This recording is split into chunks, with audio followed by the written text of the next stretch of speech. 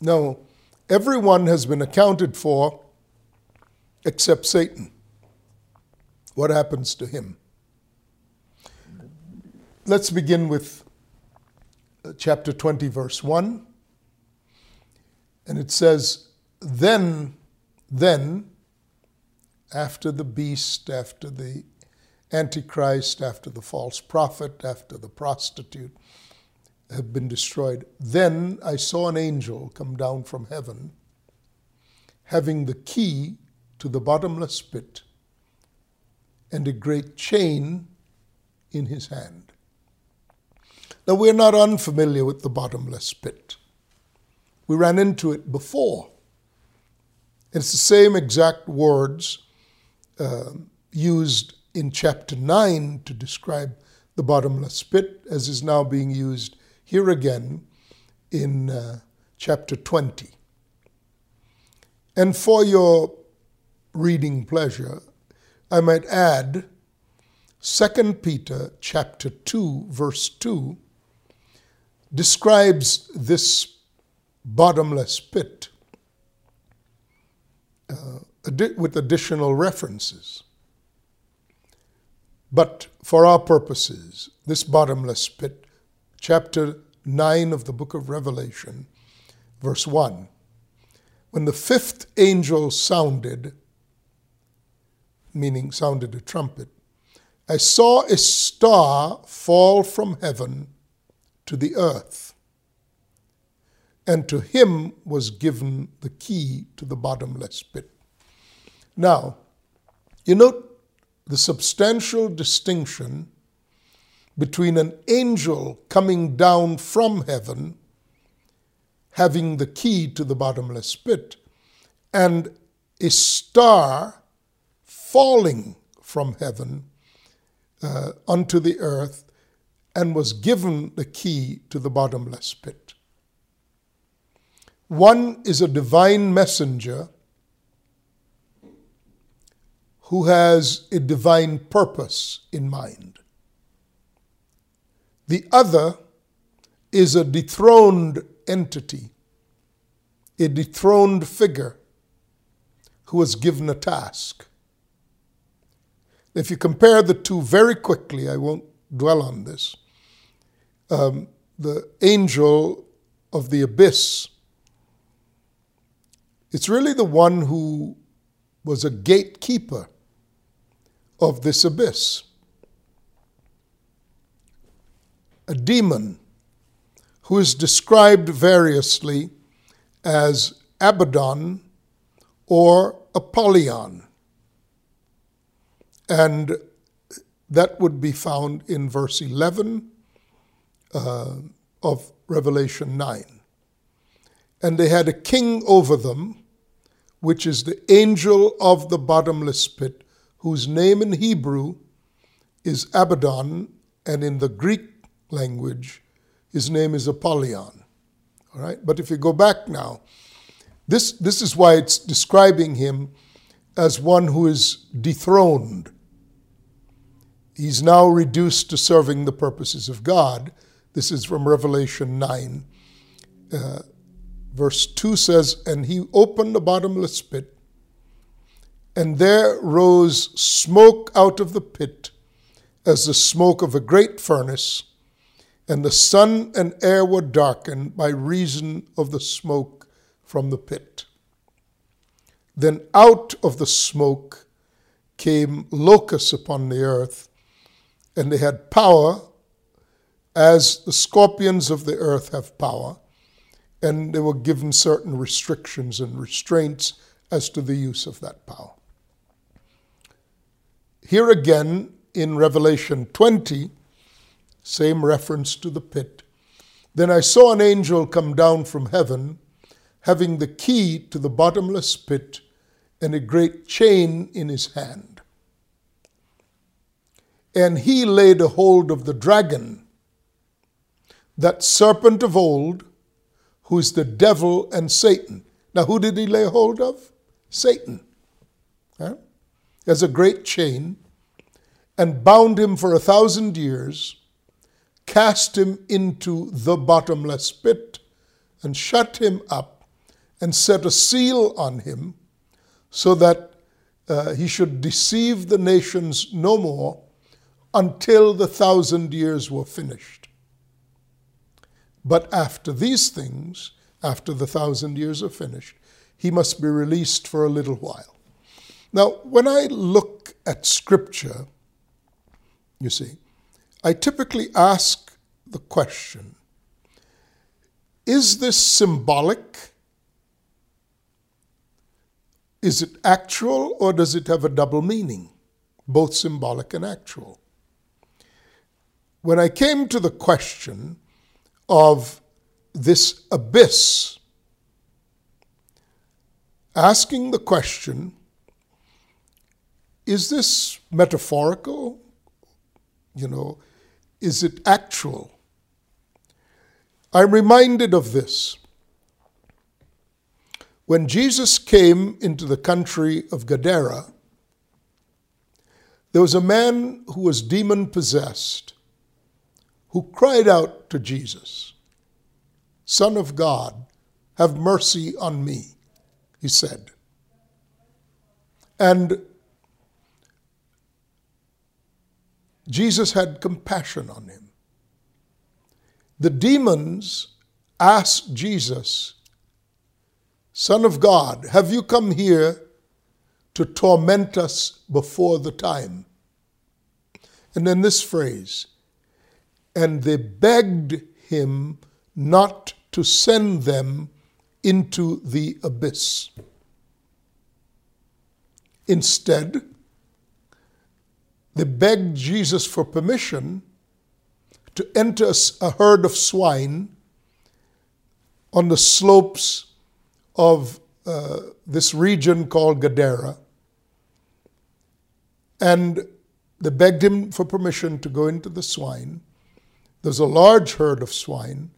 Jesus granted them permission, and the demons rushed into the pigs. The pigs decided that a pig that is typically not the cleanest of animals decided that with a demon, they needed a bath. So they ran down into the water and were drowned.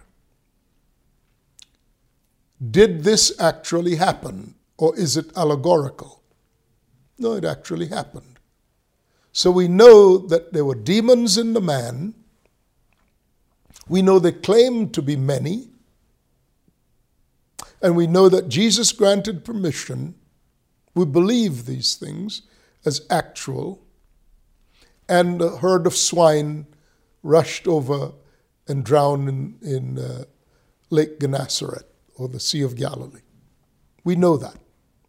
So demons know that there's a place called the abyss. Demons know that there are demons in the abyss. Demons were terrified of being sent to the abyss, begged for permission to go into swine as opposed to being sent to the abyss. But more to the point, they knew that Jesus had the power to send them to the abyss. And they were asking if he had come to torment them before the time when they would be tormented, when they would be judged. So all that's true. Peter says in 2 Peter chapter 2, verse 2, he says that God did not spare, verse 4 of 2 Peter, 2 Peter chapter 2, verse 4 says this, "For if God spared not the angels that sinned, but cast them down to hell and delivered them into chains of darkness to be reserved for judgment." You notice that? Demons were put in chains in the abyss. Here it's referred to as hell. The English rendition is the word hell. The Greek rendition is Tartaroo. Tartaru. Or Tartarus. Tartaros. The Greeks made a distinction in the references to hell, and the Bible makes a distinction in the references to hell. Hell was the entire realm, and it contained, before it was decommissioned in part, when Jesus arose from the dead, he brought out of the realm of the departed, a place called paradise. He brought back with him those who had been in paradise, been the same place is called Abraham's bosom. He brought them back to life with him, so that little expression in Matthew that says, when Jesus died, the earth shook, the rocks split, and the graves of the righteous dead were opened. And they came to life and they walked around with Jesus until he ascended to heaven 40 days later, leading captives in his train. So a portion of hell has been decommissioned. That portion that used to be called Abraham's bosom or paradise. The unrighteous dead are still in one of the remaining portions of hell. Hell being the term Hades, the realm of the departed spirits. One of the portions is, there are two active portions as far as I know. One still contains the souls of human beings. That portion is called Gehenna. It's named after the valley of Hinnom, and it describes a condition of torment and regret, or torment by regret. That's the condition or place for human souls. This other place called Tartaru is that place referred to here in 2 Peter chapter 2, verse 4. If God spared not the angels that sinned, but cast them down into hell and delivered them into chains of darkness to be reserved unto judgment. That's not allegorical. That's not allegorical. So that this abyss, Tartaru, would be opened by Abaddon or Apollyon, and demons would come out of it and come out on the earth and function in a capacity of torment in the end of the age, inspiring demonic concepts as the basis of human interactions. That's a condition that will exist on the earth in the last days, as spoken of in the 9th chapter of the book of Revelation. And that place, when they come out, when the demons come out of the abyss, that place is not done away with. Because Satan is now being imprisoned in the same thing.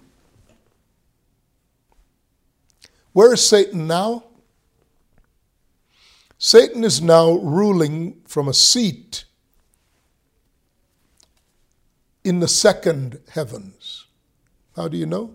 Well, Paul made the matter plain. We wrestle not against flesh and blood. He spoke to the Ephesians in chapter 6, the great passage on the armor of God.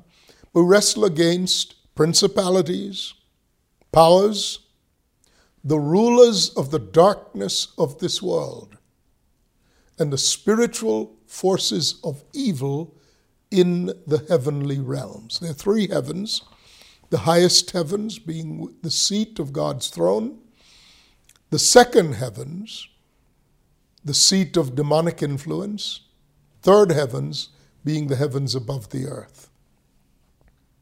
When Satan is thrown out, Revelation chapter 12 speaks of it, says, war in heaven, Michael and his angels fought against the dragon, who is the devil and Satan, the dragon and his angels, and the dragon and his angels fought back, but there was found no place for them, and they lost their place in the heavens.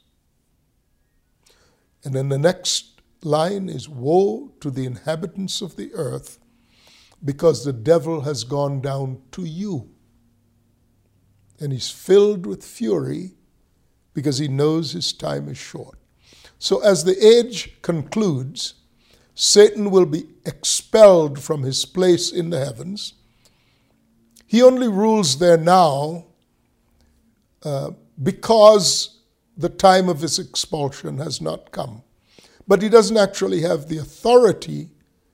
He has no greater authority than what God permits, because Jesus overcame him on the cross, and as Jesus returned to heaven,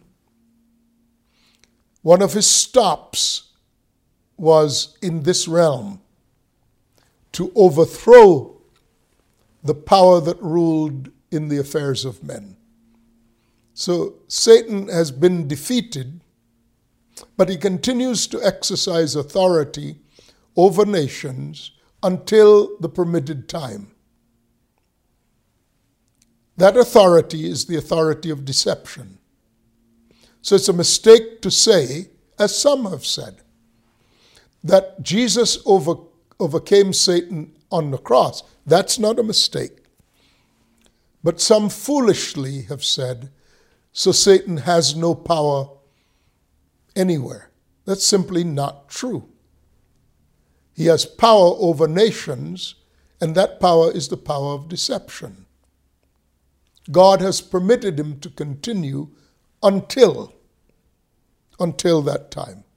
His power is even over the saints, because the saints do not know his wiles and schemes. But if you do know his wiles and schemes, and you press your claims as a member of the body of Christ against him, then he has to relent. But the people who say we don't need to press our claims against Satan, we don't need blockage removal, fail to understand the order of these things.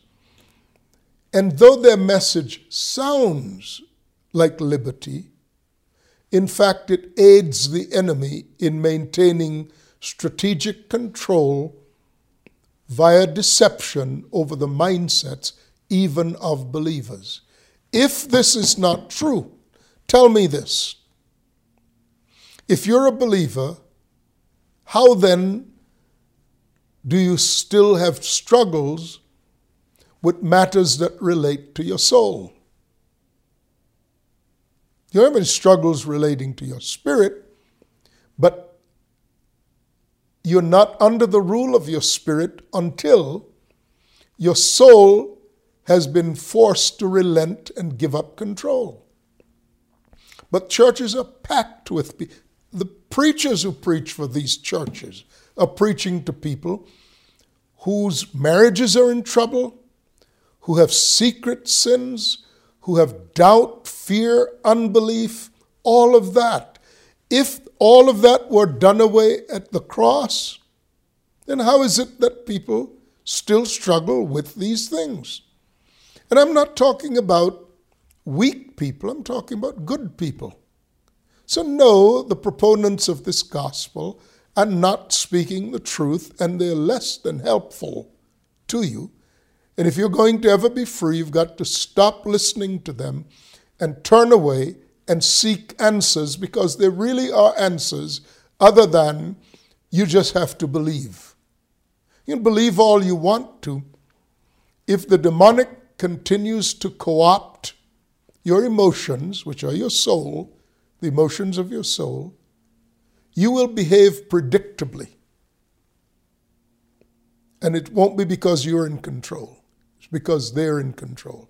They have to be evicted. And that requires you pressing your claim against them.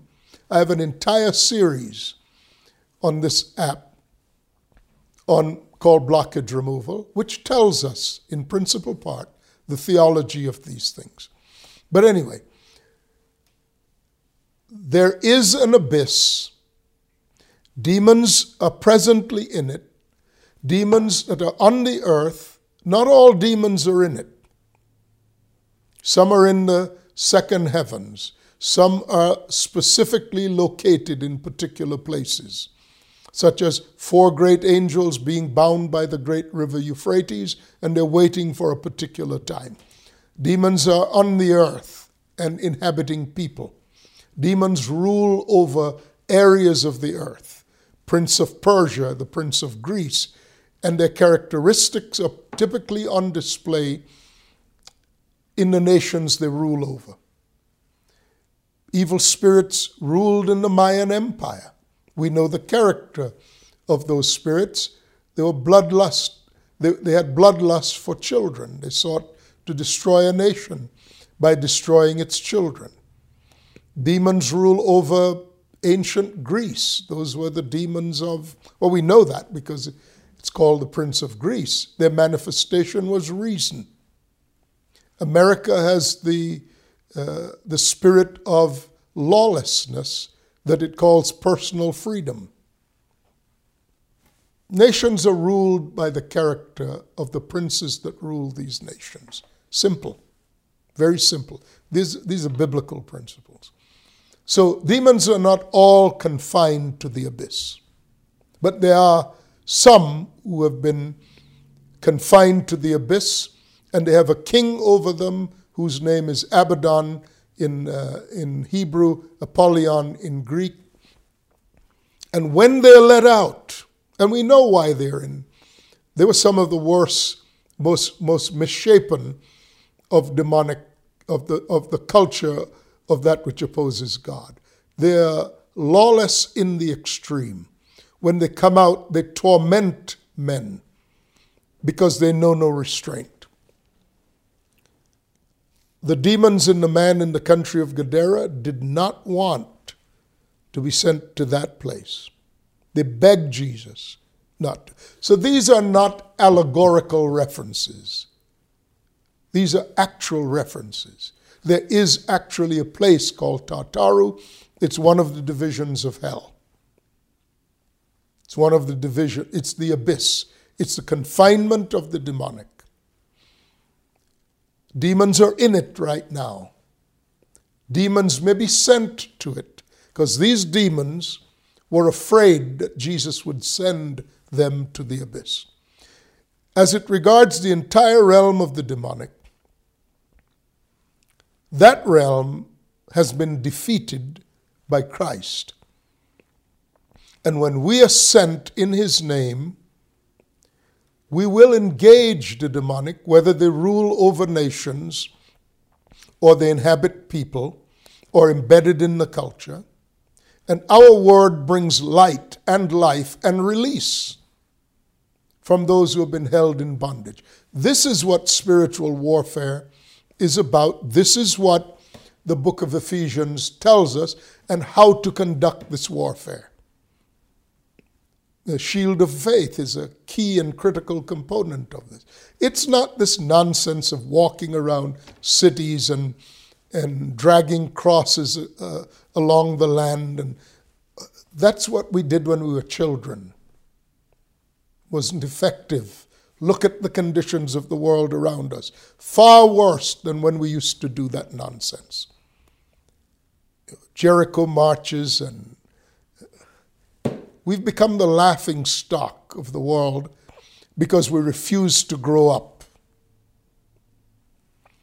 These things are not allegorical. They're real. And they're part of the interaction of the invisible world with our world. The invisible world involves the presence of God, the presence of the Holy Spirit, the person of the Lord Jesus Christ. They involve angels on our side, and on the other side, they involve demons that are working through the structures of nations and particularly through the structures of the cosmos, to imprison men and women in the belief structure that if you can control these systems, you can control your own destinies. These are all very real things. What happens to Satan? As all the other enemies of God, the false prophet, the prostitute church, the beast, the false prophet, the Antichrist, as they're all destroyed in sequence, the focus comes to be on Satan. An angel, under the command, under divine commission, is given the key to this bottomless pit and a great chain in his hand. We don't know the name of this angel.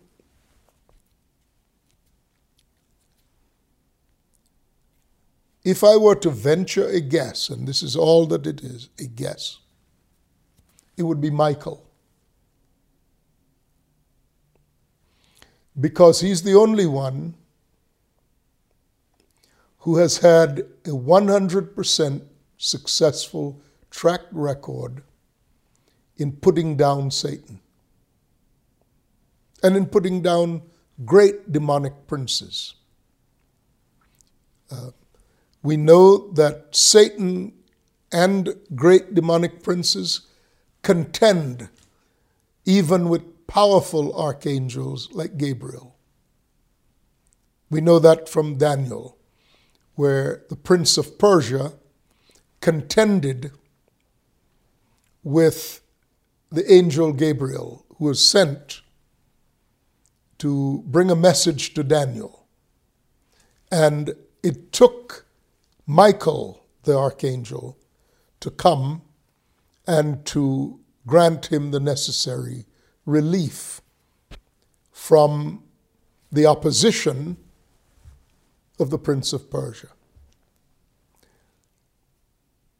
Whether or not it's Michael, I am not averring that this is the case with absolute certainty. But if I were to hazard an opinion based upon my understanding of Scripture with principal reference to that angel that has had known success in neutralizing Satan, I would say, if you ask my opinion as to what is the name of this angel, it wouldn't be Abaddon, it wouldn't be Apollyon. My opinion is, and only my opinion now, my opinion is that it's Michael.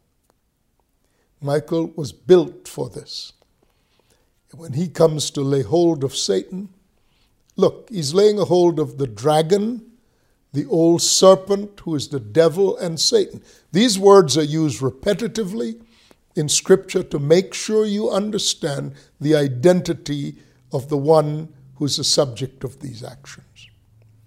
And he's cast into this bottomless pit, Tartarus, which is not an illusion, not an allegory, not metaphorical, and set a seal on him.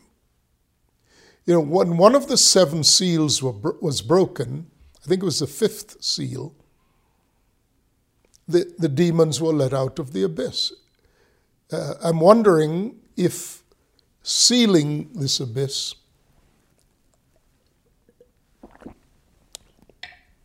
is part of the divine process of putting this place under divine command. A seal is not necessarily an application of wax and a stamp on a portal. It's putting it under divine mandate. It's called preemption, divine preemption, where God rules in a matter. It is final and settled for the time and for the duration and for the purposes that God intends. And this seal will last 1,000 years and will not be broken until after that. This happens contemporaneous with the return of the Lord to the earth.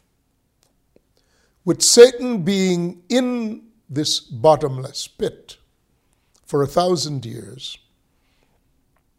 then the reign of Christ on the earth for 1,000 years begins.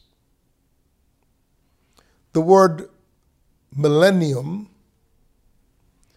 is derived from the Latin word mille, M-I-L-L-E, which means 1,000. Mille is the word for 1,000. The word for year in Latin is annus, A-N-N-U-S. Annus annum, A-N-N-U-M. That's how you decline words in Greek, in Latin. The English say that a gentleman needs not know Latin, but he must at least have forgotten it. I think in that regard I might qualify as a gentleman because I used to study Latin, and I've forgotten most of it from this use. So I know about words like this. Mille is the word for 1,000. Annus annum is the word for year. It's where we get the word annual from, meaning yearly. So you combine the two, mille annus, millennium, you get the word millennium. When I was in Church of Christ, one of their arguments was that, well, the word millennium doesn't actually appear in the scriptures. Well, it does. If you read it in the Latin Vulgate, Jerome's Latin Vulgate, it would say millennium, mille annus annum. English is a different language, but the concept is still the same. Anytime, in any capacity, you refer to a period of 1,000 years, if you speak Latin or if you understand Latin, you would refer to that period as a millennium. Here it is. It says, verse 4, Revelation 20, I saw thrones, and they that sat on them. Judgment was committed to them. Then I saw the souls of those who had been beheaded for the witness of Jesus and for the word of God, who had not worshipped the beast or his image, or had not received his mark on their forehead or on their hands. And they lived and reigned with Christ for 1,000 years. Not in heaven, but here on the earth. But the rest of the dead did not live again until the 1,000 years were finished. This is the first resurrection. Blessed and holy is he who is part of the first resurrection. Over such, the second death has no power, but they shall be priests of God and of Christ, and they shall reign with him 1,000 years. Now, if this 1,000 year were in heaven, then who would be in the millennium? All those in heaven. But they're the rulers. They come with him and they rule for 1,000 years. So, who is ruling over whom in this 1,000-year period, and where does that reign take place? Well, here on the earth. The big event is Jesus has returned. You might have missed that at the end of chapter 19. But that's when he returns. The ones he brings with him are those who have been clothed in his brightness. Indeed, he brings all with him who has been in heaven, but not all would have been prepared, because some, though in heaven, like the 5 foolish virgins, would have work to be finished up. They were disobedient, but they were once the sons of God. Their disobedience, and their disobedience will be punished, in part by correcting their disobedience. They will be the ones ruled over, together with all the ones who survive that which happens as the beast is destroyed and as nations are brought into judgments. The nations will be ruled over with a rod of iron. Why would God need to rule over the saints with a rod of iron? And why would the saints rule over each other with a rod of iron? The rod of iron means that you have not been obedient. And you're going to learn obedience in this period if you have been disobedient. 2 types of disobedient people. Ones who heard and rejected, were unsaved. Those who heard, received it in part, but would not go on.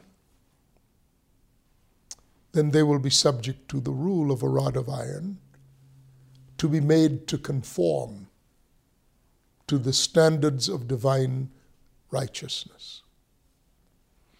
Satan will have been removed from the picture, so there will be no tormentor, no tempter, no confusion of the mind, no replay of the Garden of Eden.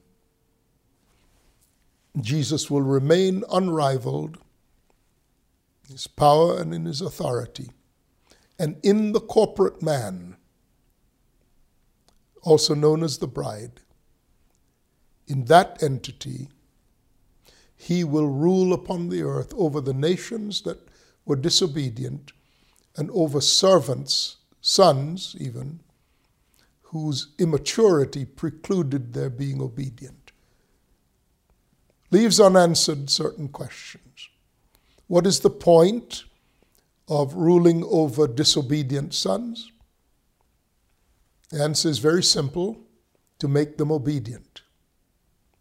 More important question: what will happen to people who did not ever receive Christ, but are now being ruled over in the millennium?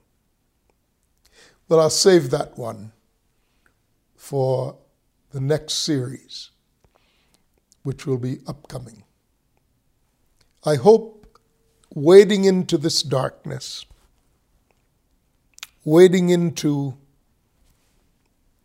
what is nothing short of a theological swamp, that we're able to help you find the firm footing of the truth, because this is the time for the revelation of such things, because this is the need that exists now, so that you may be able to distinguish between the folly of present mountain rapture, to conflate 2 bogus claims, and the politicizing of the things of God, which are just leading people into a death trap.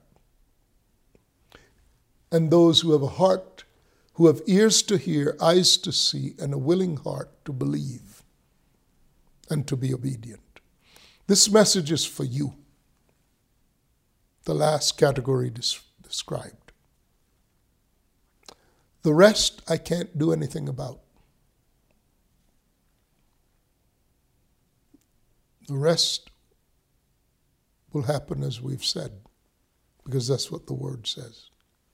If you're hearing this message and you have not yet made a decision to flee the corruption and darkness of this age, then there's still time. Now is the appointed time. This is the day of salvation. If you want to know more about how to flee from this darkness that's come upon the earth, and if you're a believer who are hearing these things for the first time,